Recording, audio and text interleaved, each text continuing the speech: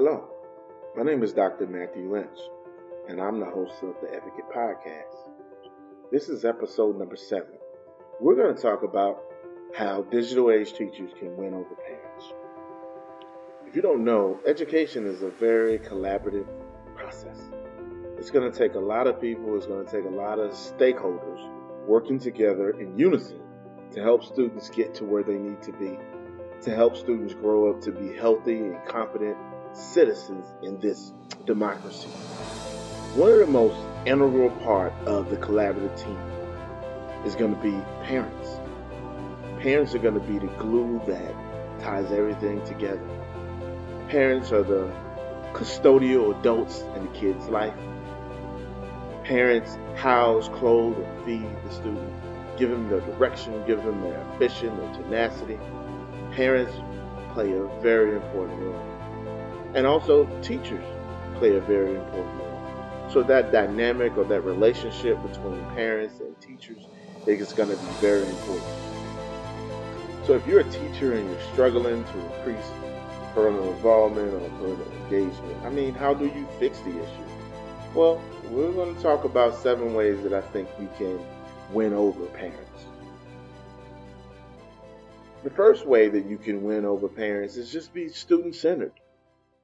Put students in the driver's seat, allow them to go after their passions, allow them to go after their goals, allow them to create new products from their ideas and their concepts. Implement technology into your classroom that allows students to have a voice, that allows students to have fun.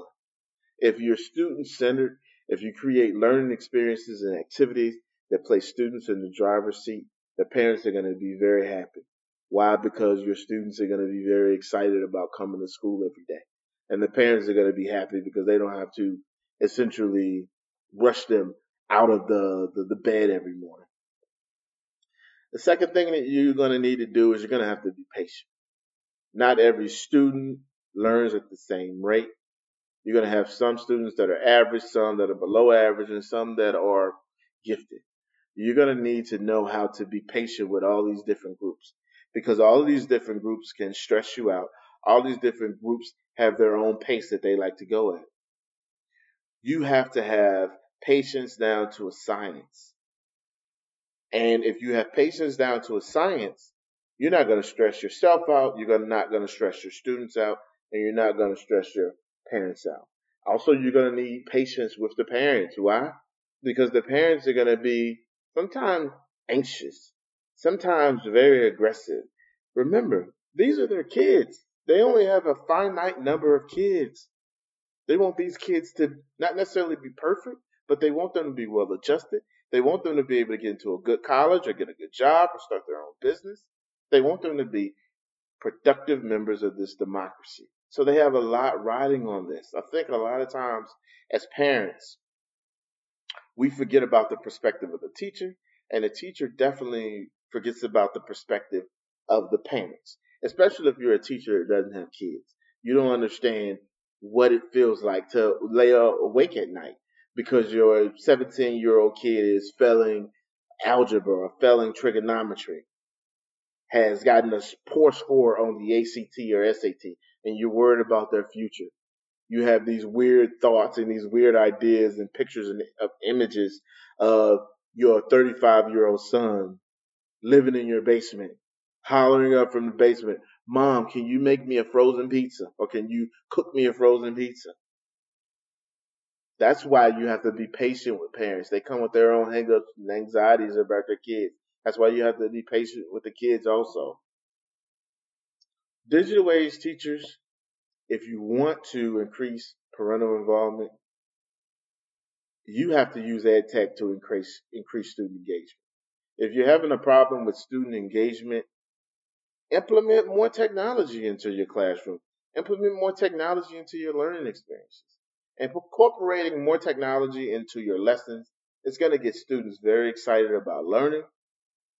And when they get excited about learning, this is going to boost their engagement. And if you boost their engagement, they're going to become more and more excited about learning.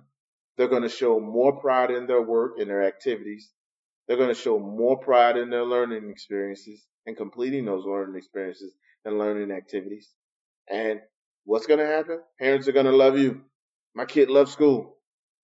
And that goes back to number one, being student centered. Well, we just finished with student engagement. You have to care.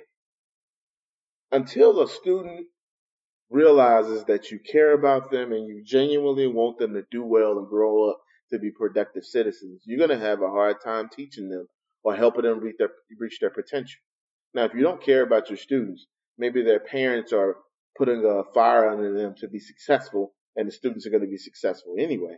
But when the parents are pushing them and they know their parents care, and when they know the teacher also cares, students go above and beyond. And when they know that you care, they will do anything to reach the objectives or the standards that you set for them, the benchmarks that you set for them. So if you don't care, you shouldn't be in the profession anyway. Digital age teachers are humble. And parents love this. They don't want to go into a classroom, to a parents teachers conference, and listen to an arrogant, pedantic, overly scholarly teacher talk about all of the things that they do in the classroom, all of the things they did in their undergrad, the fact that they're working on their master's and their doctorate. No, be humble. Be humble.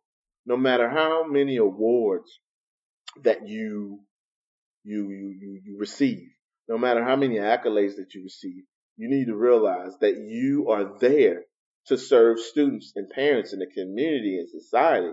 You are there to make sure that the students of today go on to be productive members of society. So be humble. It's not about you, it's about the students. Digital age teachers personalize learning for every student.